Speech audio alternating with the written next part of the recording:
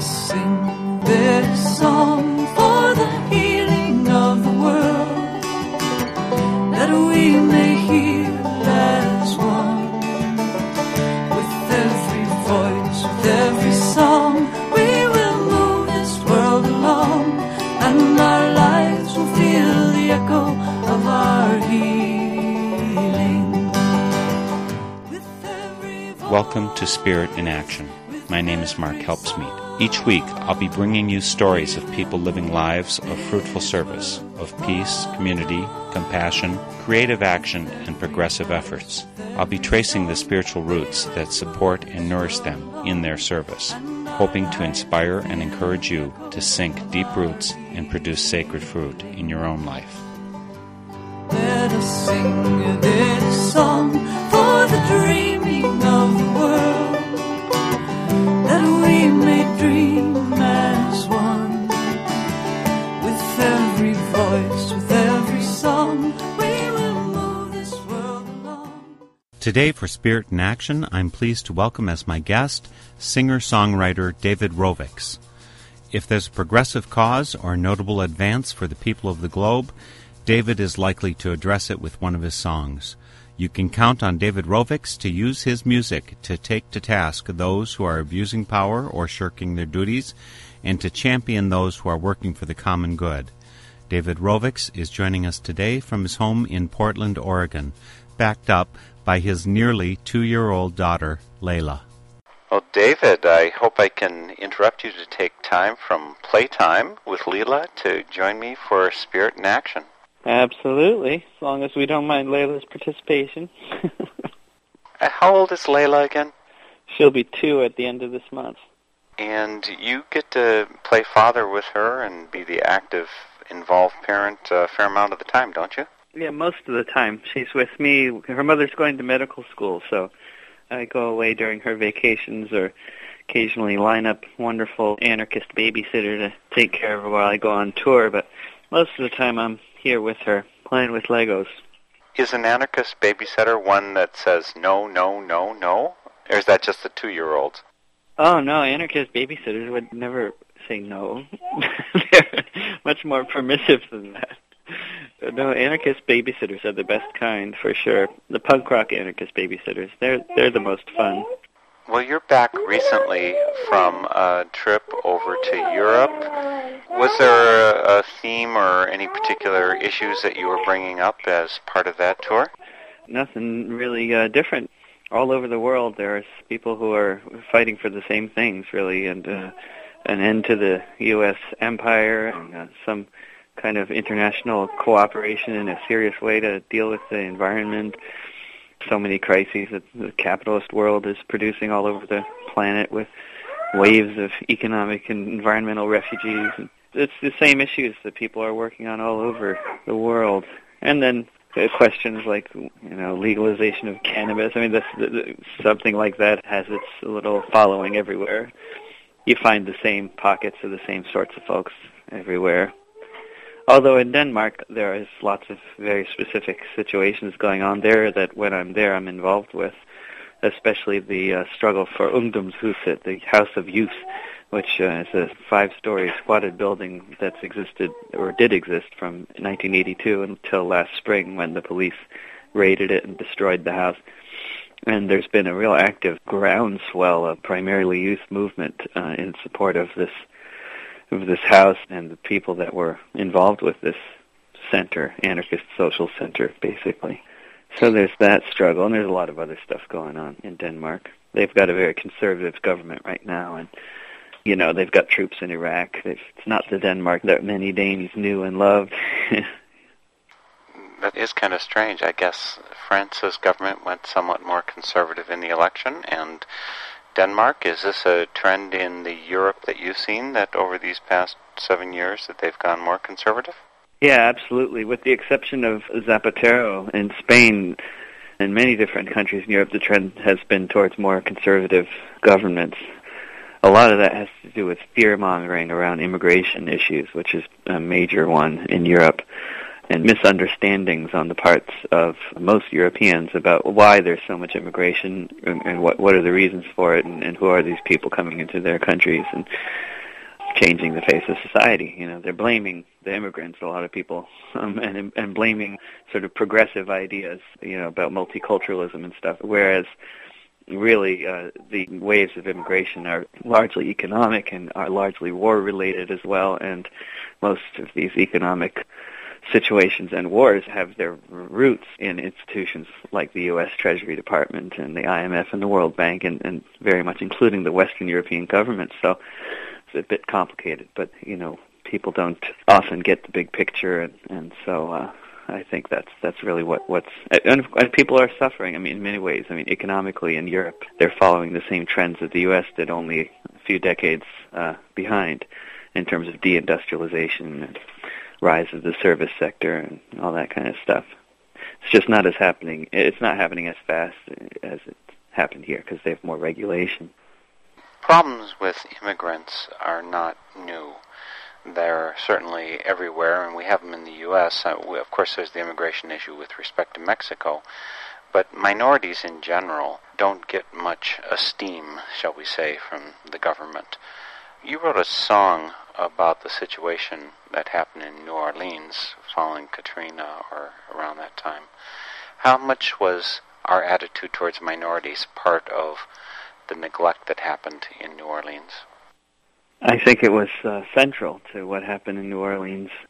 Well, I think it was looked on as by the government once the floods started happening as an opportunity to change the face of New Orleans, to ethnically cleanse New Orleans, to carry out the kind of sort of neoliberal agenda that they love to carry out whenever they have the opportunity, whenever crises like Katrina or like plant layoffs or whatever can inspire them to be able to try to remake a city in their image. And I think that's what they're trying to do, just make New Orleans playground for the rich and get rid of all the inconvenient people who used to be workers who are now so much of the time have no work to do anymore because the capitalist system doesn't need them. It's ruthless.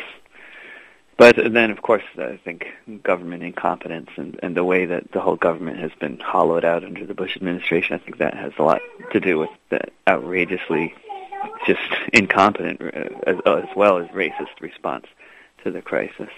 It's pretty clear that Layla also agrees strongly with what you said. I could tell from her voice in the background. Yeah, well, she likes her Play-Doh, and she likes the dark-colored Play-Doh especially, so that may, say something about solidarity with oppressed people. I don't know. You mentioned neoliberals. More commonly, I hear the phrase neoconservatives as describing the Bush government. When you're referring to neoliberals, what policies and which people are you referring to? I still have the terminology that's left over from the global justice movement. That's the term that was becoming popularized around 7 years ago. But now the term is neoconservative, and it's the same thing. It's just that everywhere else in the world and inside the global justice movement here, the term neoliberal is used, like all over Europe and Latin America. That's the term that's understood to mean these people who are in favor of taking advantage of crises in order to support dictatorships and overthrow democracies and basically do everything possible to increase profits for a few corporations at the expense of the rest of the planet. Yeah, we know those people as neoconservatives, but around the world they're known as neoliberals. And of course around the world, liberal doesn't have the same connotation that it does here. Here we think of Franklin Roosevelt and Maynard Keynes and people who are feeding the poor. But in much of the rest of the world, the term liberal means somebody who favors capitalism. It's so complicated to speak the international language. Yeah. Well, tell us a little bit more about your song, New Orleans. I assume you must have written this sometime around the experience of Katrina. Did you actually have friends or personal experience with New Orleans? I spent quite a bit of time in New Orleans, at least as much time as I've spent in most cities in the U.S., because from touring so much, I certainly have visited New Orleans at least once or twice a year over the course of many years. I really loved that city, and I had good friends there who also loved the city quite a bit more than I did, and it's a really special place. at the time that Katrina hit, I was actually at Camp Casey in Texas, hanging out with Cindy Sheehan and Ann Wright and all kinds of other wonderful people. Then Katrina hit, and then many of them decided to change their tour plans and head to New Orleans. I had a ticket to Beirut, Lebanon at the time, so I was flying over Louisiana when it was being flooded, much like Bush was, except I wasn't. It wasn't a photo op for you? Yeah, right. Weird photo op. But yeah, I was on my way to Beirut, and that was weird too, was the irony of being in this city that's been so often destroyed by man-made disasters, sitting in a hotel room and writing a song about a city that was also being destroyed. More snakes. She wants more snakes. And then, of course, a few months later, Beirut was destroyed once again by disaster about as man-made as Katrina was. No. She's saying no. I heard her. I don't know what I think she's singing no, but I'm not sure if it means anything in particular. But she's making my duties clear. She keeps handing me balls of Play-Doh and telling me to make snakes, which is basically when you roll the Play-Doh and make it longer, you know. Have you performed this song, New Orleans, down in New Orleans, actually, David? Well, yeah, I had a gig at Tulane University that was not really promoted, so where I sang for like 15 people. So not really, no. I have yet to debut the song in a serious situation since Katrina hit in New Orleans, although I've sung the song for many evacuees all over the U.S., and have gotten a lot of very positive responses. When they start crying, that's always a good sign. Well, I think it's maybe time to make our listeners cry. The song is New Orleans, and it's by David Rovics, my guest for Spirit in Action. Everybody knew that it could happen. The likelihood was clear, the future was coming. Now it's here. They had to fix the levees, 'cause otherwise they'd break. On one side was the city, above it was the lake. It was in the daily papers, in bold letters was the writ. What would happen when the big one hit? But every year they cut the funding just a little more, so they could give it to the army to fight their oil war. National Geographic and the Times-Picayune, they forecast the apocalypse, said it was coming soon. Preparations must be made, they said. Now is the time. It was years ago, they shouted. Inaction was a crime. They said the dikes must be improved and the wetlands must be saved. But Washington decided instead they should be paved, 'cause laws were more important than people's lives. So put some gold dust in your eyes and hope no storm arrives. New Orleans, New Orleans, New Orleans. Years and years of warning, no evacuation plan. It was just if the waters rose, get out if you can. There were no buses, no one chartered any trains. There was no plan to rescue all of those who would remain. All the people with no money, all the people with no wheels, all of those who couldn't hotwire one that they could steal. Thousands and thousands of people abandoned by the state, abandoned by their country, just left to meet their fate. New Orleans, New Orleans, New Orleans.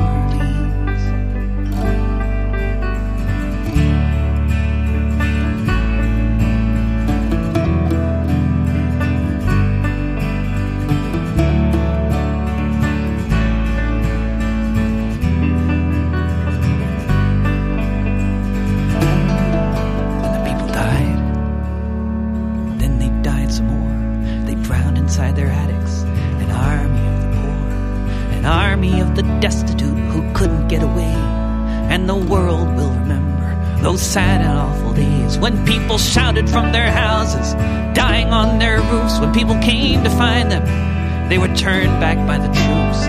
They died there with no water, they died there in the heat. They were shot down by the soldiers for trying to find some food to eat. New Orleans, New Orleans, New Orleans. The city is scattered through the nation. 500,000 refugees, here we are, in the richest country on the earth, where the color of your skin determines what your life is worth, where oil is the king, where global warming is ignored, where the very end of life is the place we're heading towards, where it's more than just a metaphor, the flooding of the dike. And if we don't stop this madness, the whole world will be like New Orleans, New Orleans, New Orleans, New Orleans, New Orleans, New Orleans.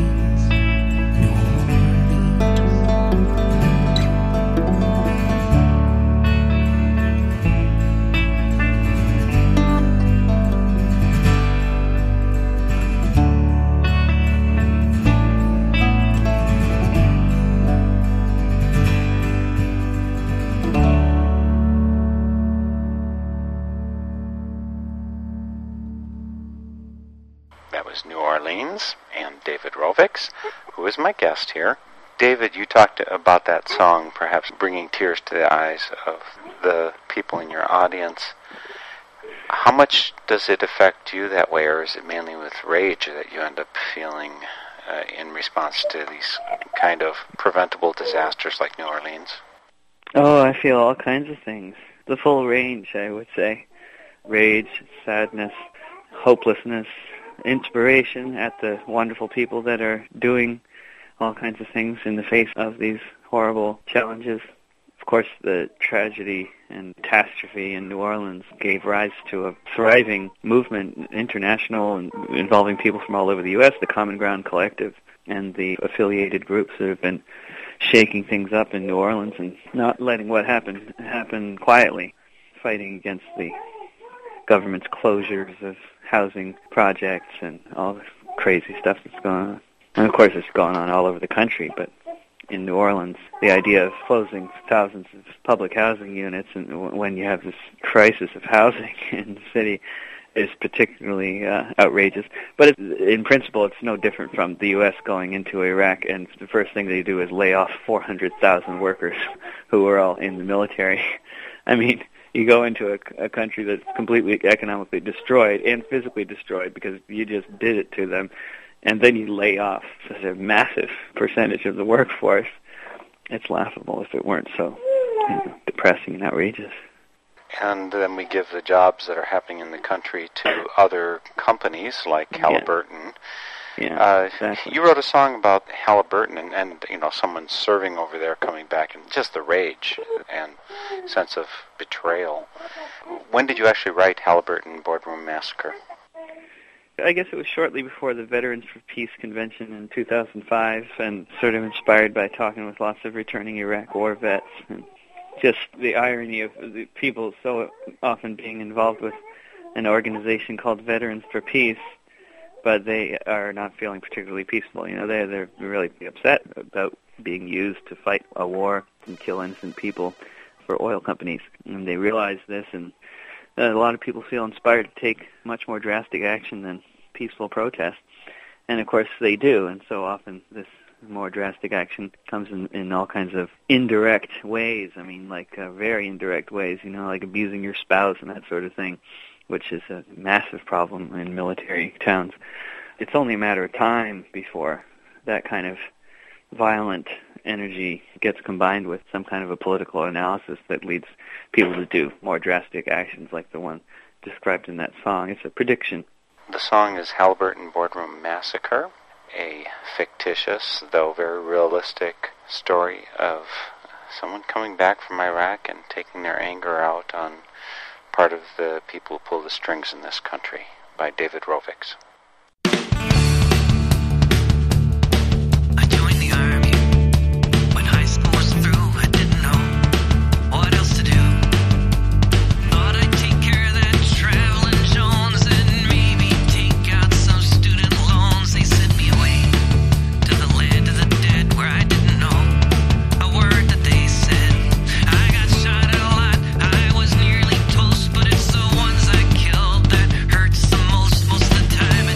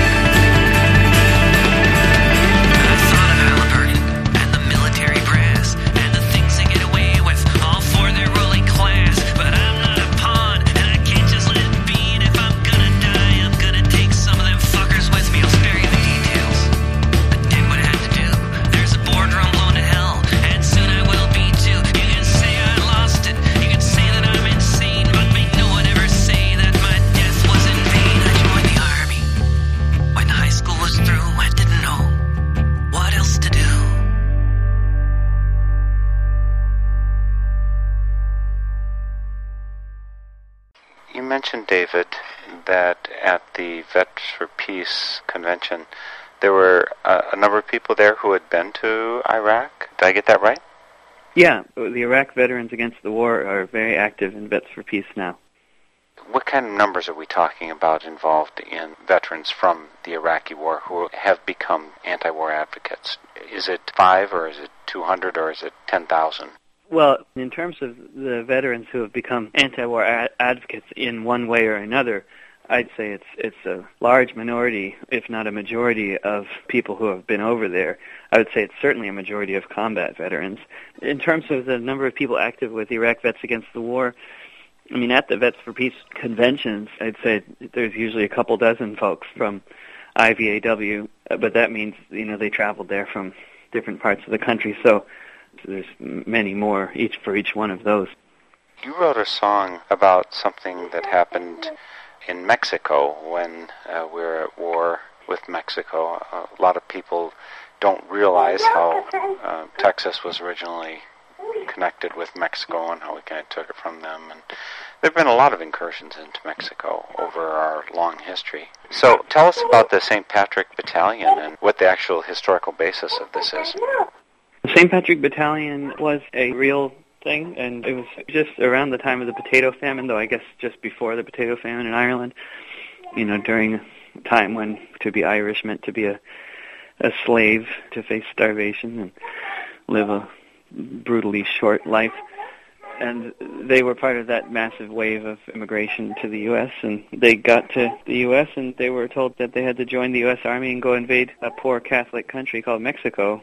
They got there and they thought, oh, this looks awfully familiar, except we're on the wrong side here. And they were also suffering from all kinds of abuse and discrimination for being Irish and for being Catholic in a predominantly Protestant and non-Irish military. And they, 202 of them, deserted from the U.S. Army, but they formed a battalion and they joined the Mexican Army. It became the Mexican Army's only foreign legion.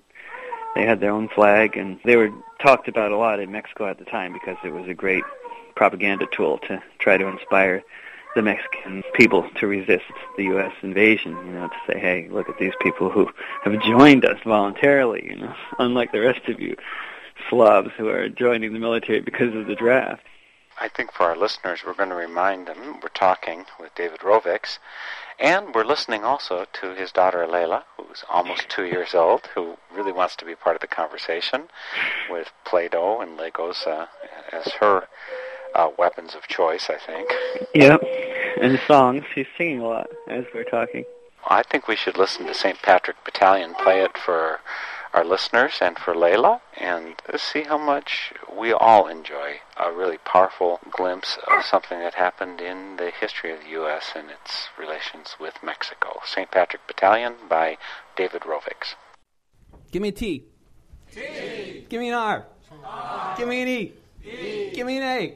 A. Give me an S. S. Give me an O. O. Give me an N. N. What's that spell? Treason. What's that spell? Treason. One more time. Treason. You're all going to get arrested.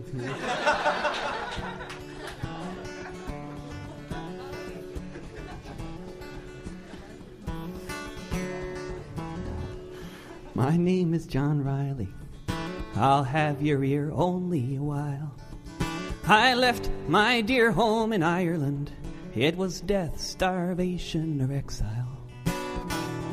When I got to America, it was my duty to go. Enter the army and slog across Texas to join in the war against Mexico. And it was there in the pueblos and hillsides that I saw the mistake I had made. Part of a conquering army with the morals of a bayonet blade. And there amidst all these poor dying Catholics, screaming children, the burning stench of it all, myself and 200 Irishmen decided to rise to the call. From Dublin City to San Diego, we witnessed freedom denied. So we formed the St. Patrick Battalion and we fought on the Mexican side. We formed the St. Patrick Battalion and we fought on the Mexican side. We marched 'neath the green flag of St. Patrick, emblazoned with Erin go bragh, bright with the harp and the shamrock, and Libertad para Mexicana. Just 50 years after Wolftone, 5,000 miles away, the Yanks called us a legion of strangers, and they can talk as they may. But from Dublin City to San Diego, we witnessed freedom denied. So we formed the St. Patrick Battalion, and we fought on the Mexican side. We formed the St. Patrick Battalion, and we fought on the Mexican side. We fought them in Matamoros, where their volunteers were raping the nuns. In Monterrey and Cerro Gordo, we fought on as Ireland's sons. We were the red-headed fighters for freedom amidst these brown-skinned women and men. Side by side we fought against tyranny, and I dare say we'd do it again. From Dublin City to San Diego, we witnessed freedom denied. So we formed the St. Patrick Battalion, and we fought on the Mexican side. We formed the St. Patrick Battalion, and we fought on the Mexican side.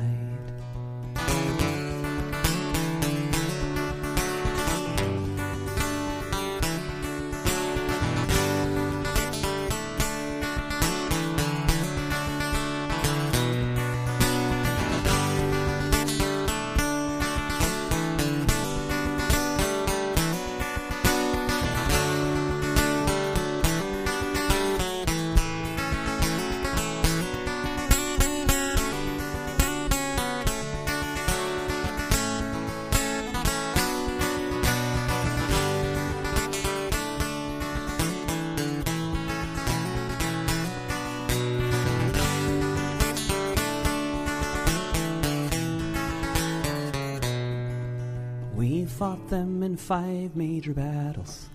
Churubusco was the last. Overwhelmed by the cannons from Boston, we fell after each mortar blast.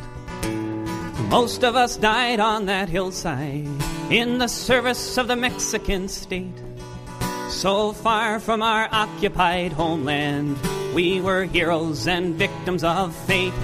From Dublin City to San Diego, we witnessed freedom denied. So we formed the St. Patrick Battalion, and we fought on the Mexican side.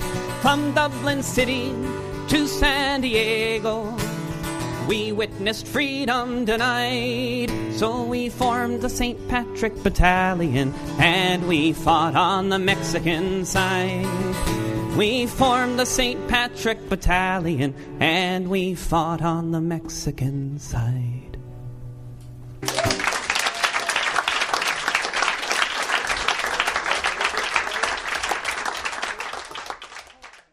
David, you told me in Song of Soul interview that I did with you recently that your mother's Quaker and pacifist. This last song, the St. Patrick Battalion, while very validly pointing out the injustice of our incursion into Mexico, it then glorifies the military on the other side, as long as you're fighting for the other side. How do you feel about that? I mean, I always think we're on questionable ground when we glorify militarism of any sort. Mm-hmm. Well, you're a pacifist, I imagine. If you're a Quaker, you're probably a pacifist, right? That's certainly my stance, yes. Right, right. I think the people that are of the opinion, which is often a faith-based thing, I think that the only solution is violent revolution and stuff, I think these people are really misguided, because actually reality is much more complex than that. There's all kinds of different strategies that can lead things forward, including nonviolent resistance, including electoral politics. But I think while violence is full of all kinds of basic inherent problems, it's also true that around the world in so many different situations, some element of violence within social movements or rebellions that have moved things forward for a lot of people, there's often been some element of violence involved. And I would certainly not be one to condemn anyone using any kind of a violent strategy of resistance, because if people feel like this is the only way that's going to lift people out of poverty and be able to take on the oppressive forces that are arrayed against them, I think in many cases they're probably right. I mean, Hugo Chavez, for example, came to power by being elected, but he came to the public attention by attempting a left-wing military coup that did not result in many people dying by coup standards, certainly not by revolution standards. Certainly people died, and certainly there was violence and the threat of violence involved with his rise to popularity, though not necessarily to his rise to power, which actually came about through nonviolent electoral means. But I think it's great that he tried to launch a left-wing coup against the dictatorship years before that. I think that's a perfectly reasonable response to the situation that most Venezuelans are facing. But certainly I think a nonviolent mass movement of civil disobedience could have been also a good response, and perhaps it would have brought things forward too. I don't know. I don't feel like I'm one to say, really, because it's easy and sensible in a lot of ways to have certain kinds of principles, but it's kind of tough to kind of remove all the cards from the table when you're talking about the lives of life on Earth. Basically, that's at stake here. Are we going to be able to save life on Earth through nonviolent civil disobedience? I hope so. But if preventing the destruction of life on Earth, which is what we're facing now, if that might require other means of resistance, then I think that they should be supported. So is it fair to say, David, that you are not a pacifist, although you'd prefer that? How would you describe your position? Yeah, I'm not a pacifist. I'm not a violentist either, but I'm not a pacifist. Where do you think you get your values from? What are the basic principles that guide you, the source of your values? I don't know if it's any one thing in particular, but I think just having my eyes open and living on Earth and looking around and reading and writing and talking with people. Certainly there's been a lot of different thinkers and writers and people in my life who have had a lot of influence on my thinking. When people are struggling and people are making such huge sacrifices, and especially when they're actually making progress, this kind of thing is inspiring. And the Zapatistas, Hugo Chavez, Karl Marx, certainly lots of different inspiration. You got another song for us, because really what you do is you go around and you sing an awful lot of songs that are about struggle. Troubles are happening and we need some solutions. We need to change policy. You got any other songs of that sort that you'd care to share with our listeners today, David? Yeah, absolutely. I mean, that's certainly a popular theme for me. And I like to try to write songs about inspiring social movements or situations like Hugo Chavez coming to power. I think it's really important to also talk about those kinds of things. And I probably should have included a song like that in this list of depressing songs that I've come up for you. But Waiting for the Fall is about the occupation in Iraq, and it was specifically inspired by a wonderful article by Robert Fisk, who's just a spectacular journalist and author. And he wrote an article I was reading talking about comparisons between being the U.S. occupation in the Green Zone of Baghdad and the Crusaders, however long ago that was, who were also in Baghdad, and the similarities where the Crusaders were inside their castles and looking out at the population through turrets, whereas the U.S., it's machine guns, but they're also hiding inside their little fortress and looking out at the Arab population in fear. And he was saying, well, everybody in Iraq is just wondering, when is this going to fall apart? Helicopter missiles launch, the ground rumbles, apartment complex shakes, just before it crumbles.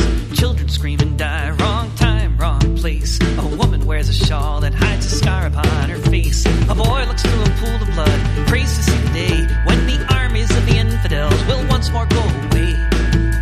And everybody's just waiting for the fall, outside the green zone, through the machine gun turrets, on the other side of the wall. Lights go out again, the city swelters in the heat. 1,000 ghosts are weeping amid the pockmarked street. No food in the market, you can't reap grain that you can't sow. A no man's land, the Red Cross doesn't dare to go. A soldier shoots at everything, acting like the master race, all the while wondering what he's doing in this place, where everybody's just waiting for the fall, outside the green zone, through the machine gun turrets, on the other side of the wall.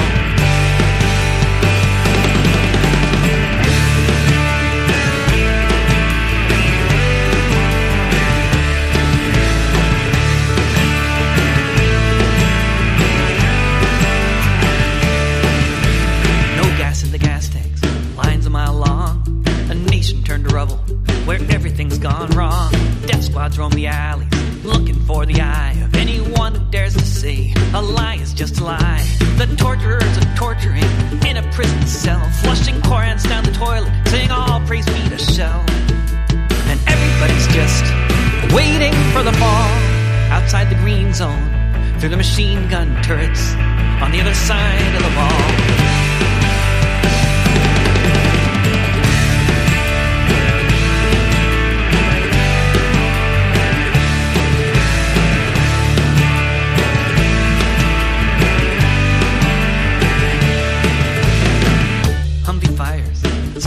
Back, a sound that lets you know you're somewhere in Iraq.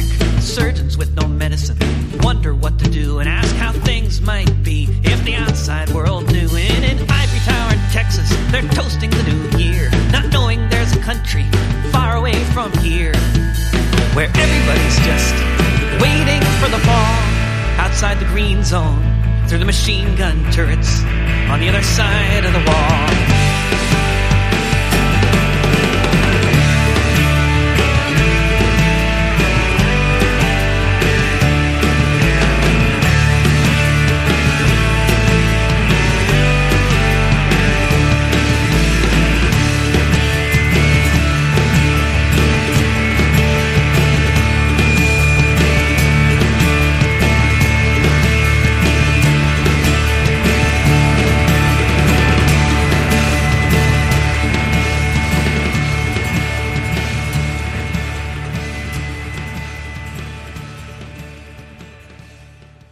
That was David Rovik's song, Waiting for the Fall. David is my guest today for Spirit in Action. I'm your host, Mark Helpsmeet of Northern Spirit Radio, coming to you from Eau Claire, Wisconsin. Back to the phone now to singer-songwriter David Rovics, accompanied by his 2-year-old daughter Layla, for this Spirit in Action interview. Do you have any values or goals which you consider to be kind of the absolute thing to be pursued? I think there's so many things that so many people can pursue that are valuable, but it seems to me that the biggest crisis on the planet today is whether humans are actually going to be able to survive as a species.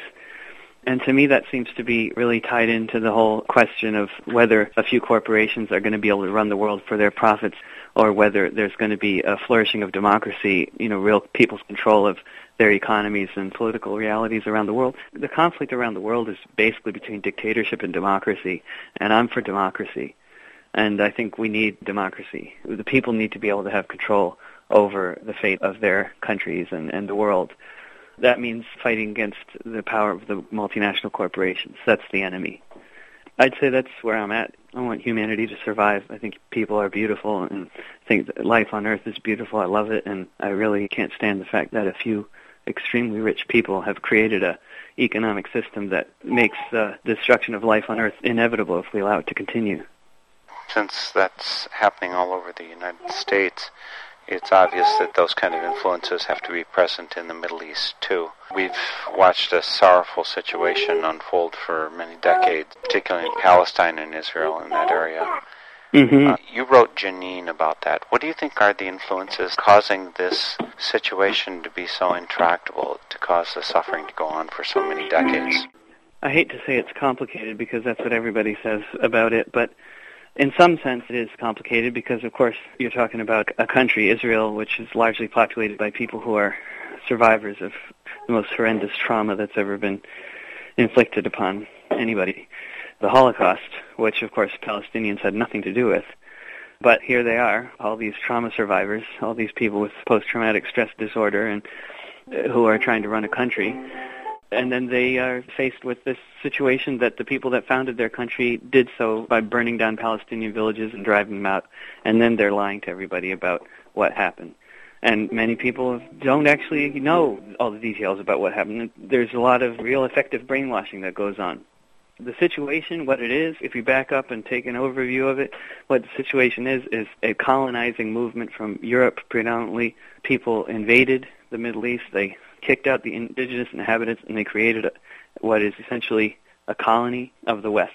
And it's its own country. It's sovereign, too, but that's its origins. That's the origins of the Zionist movement. It wouldn't have been able to happen without the Holocaust. So that's, in a way, a real complicating factor because you can't just blame Zionists for Zionism. You have to also blame fascism for Zionism, and you have to blame U.S. inaction during the Holocaust.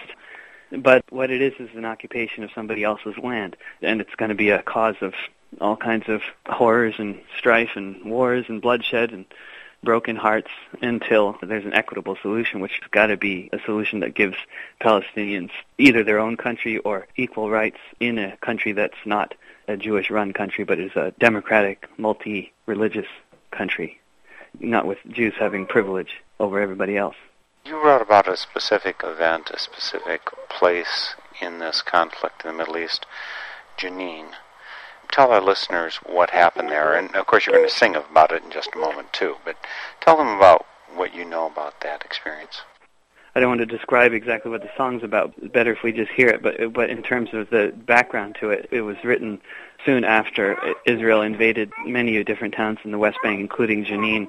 And in Jenin, they killed dozens of people and bulldozed about a quarter of the refugee camp, completely destroying thousands of homes. And there was also a very militant resistance against the Israeli invasion at the time, which was particularly successful in Jenin, by resistance standards anyway. There's an awful lot of children there, and this song by David Rovics is addressed to the children of Jenin. It is called Jenin by David Rovics.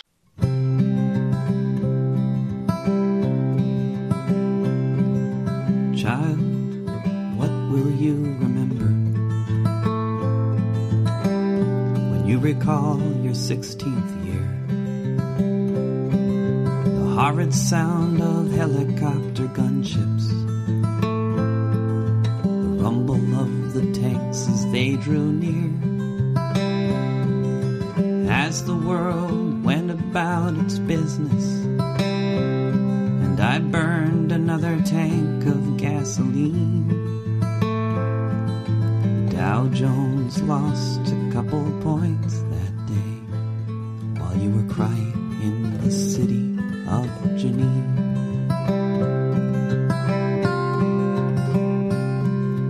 Did they even give your parents warning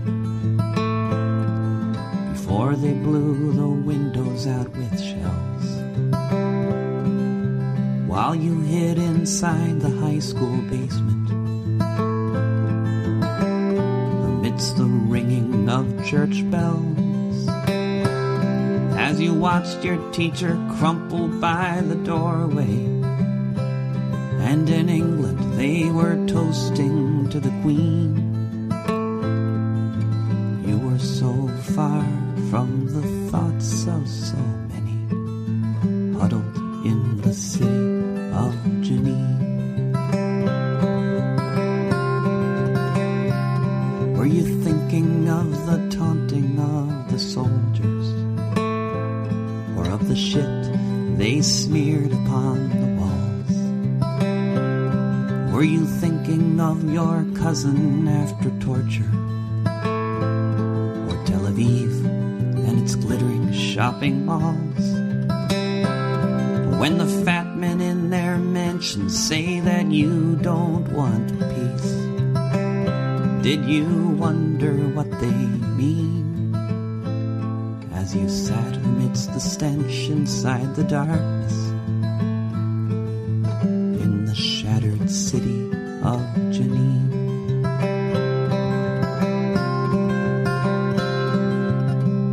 What went through your mind on that day at the sight of your mother's vacant eyes, as she lay still among the rubble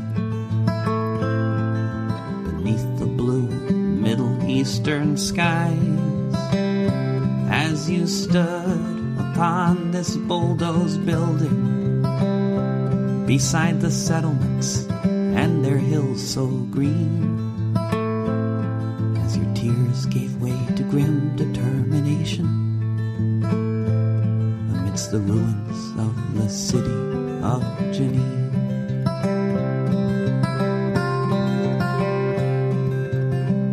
And why should anybody wonder, as you stepped on board the crowded bus across the green line, and you reached reached inside your jacket for the cord?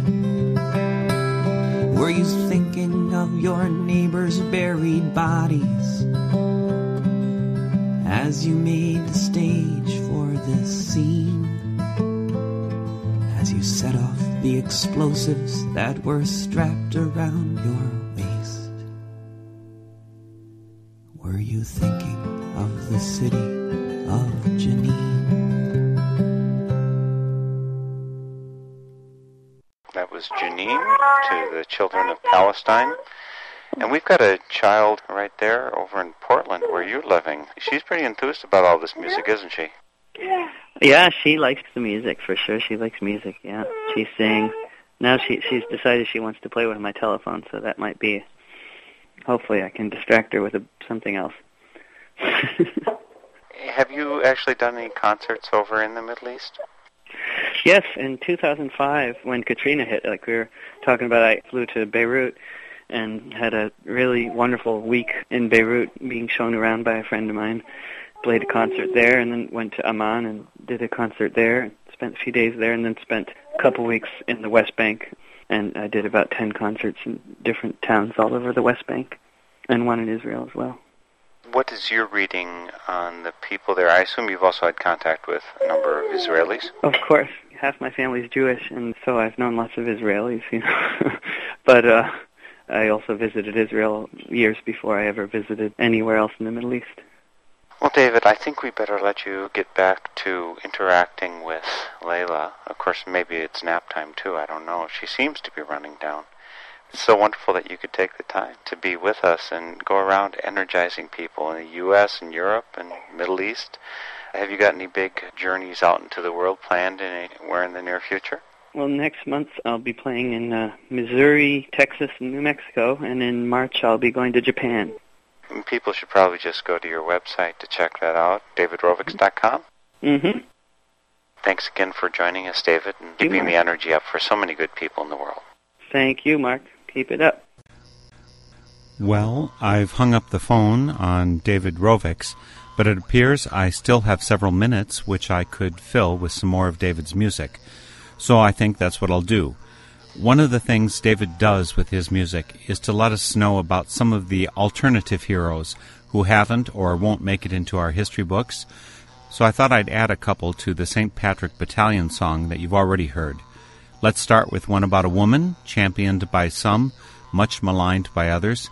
Here is A Song for Cindy Sheehan by David Rovics.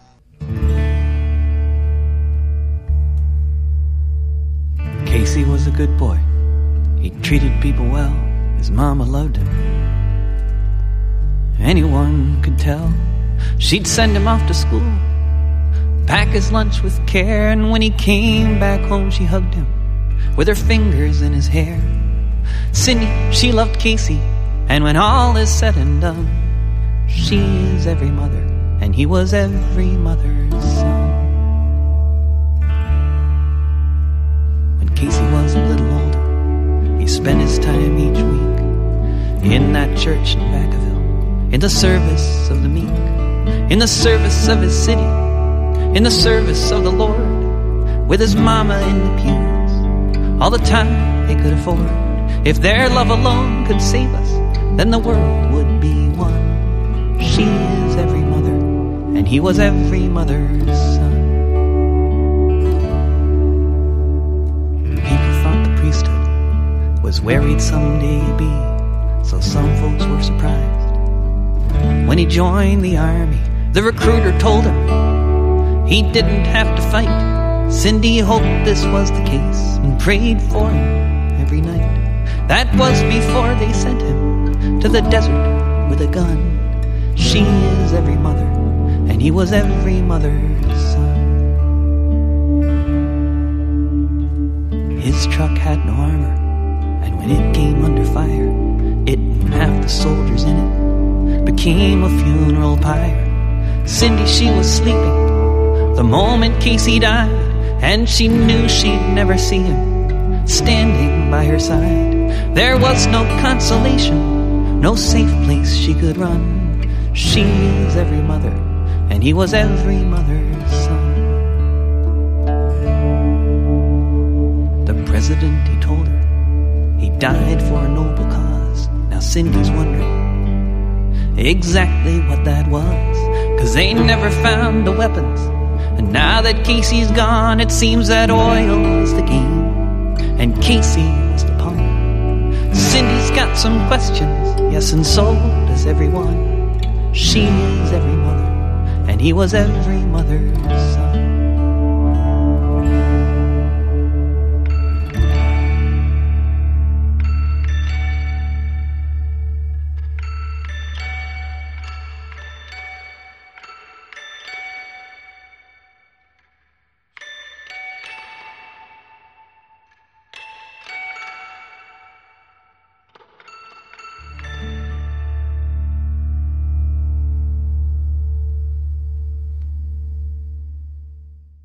That was David Rovics singing about Cindy Sheehan and her son, Casey. We've got time for one more of David's songs, and I thought it might be good to end with one dedicated to some of the common laborers whose struggle for labor rights did so much to redress some of the imbalance of riches in this country. We'll finish off with David Rovics' ballad for the year 1921, The Battle of Blair Mountain.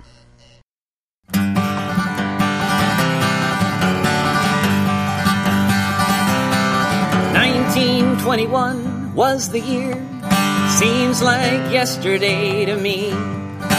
Let me tell you about what happened then, back in the mine country. We were fighting hard to build a union, 'cause at 40 cents a ton, there was no way to feed a family when the mining day was done. The strike had lasted for a year when they shot down Smiling Sid. He was a lawman who stood up for us miners. That's the only crime he ever did. 100 miners locked up with no trial there in Mingo Town. But the last straw came in Sharples when they gunned the women down. Now we're marching on to Mingo, 10,000 men and counting, here in the hills of West Virginia. At the Battle of Blair Mountain.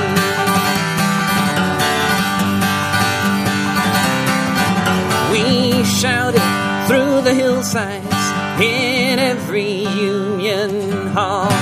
We're marching on to Mingo, teach them a lesson once and all. Commandeered every freight train to the Kentucky line. Took every car that crossed our path and all the guns and ammo we could find. The Union leaders tried to stop us.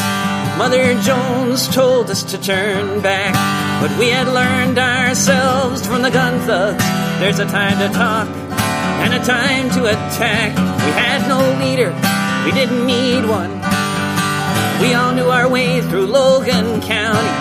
We all knew once we got there, we're gonna hang Sheriff Chapin from a sour apple tree. We're marching on to Mingo, 10,000 men and counting, here in the hills of West Virginia.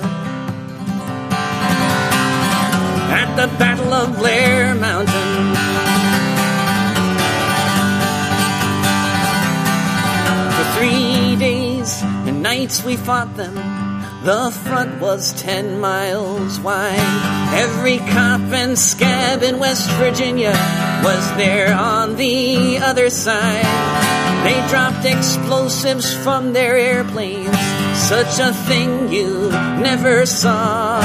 They shot us with machine guns. It was the operator's law. We dug trenches and wore helmets that we brought from the Argonne. All the way from France to Logan, we fought from dusk to dawn. President Harding sent in the army, and we left our line to them. But the hills of West Virginia will long remember when we were marching on Domingo, 10,000 men and counting, here in the hills of West Virginia, at the Battle of Blair Mountain.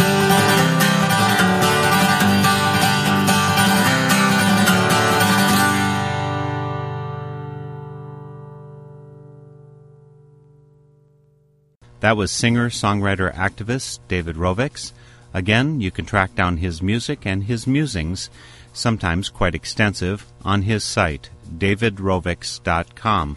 Or you can just pull up my northernspiritradio.org site and follow the links from there. The theme music for this program is Turning of the World, performed by Sarah Thompson. This Spirit in Action program is an effort of Northern Spirit Radio. You can listen to our programs and find links and information about us and our guests on our website, northernspiritradio.org. Thank you for listening. I am your host, Mark Helpsmeet, and I welcome your comments and stories of those leading lives of spiritual fruit.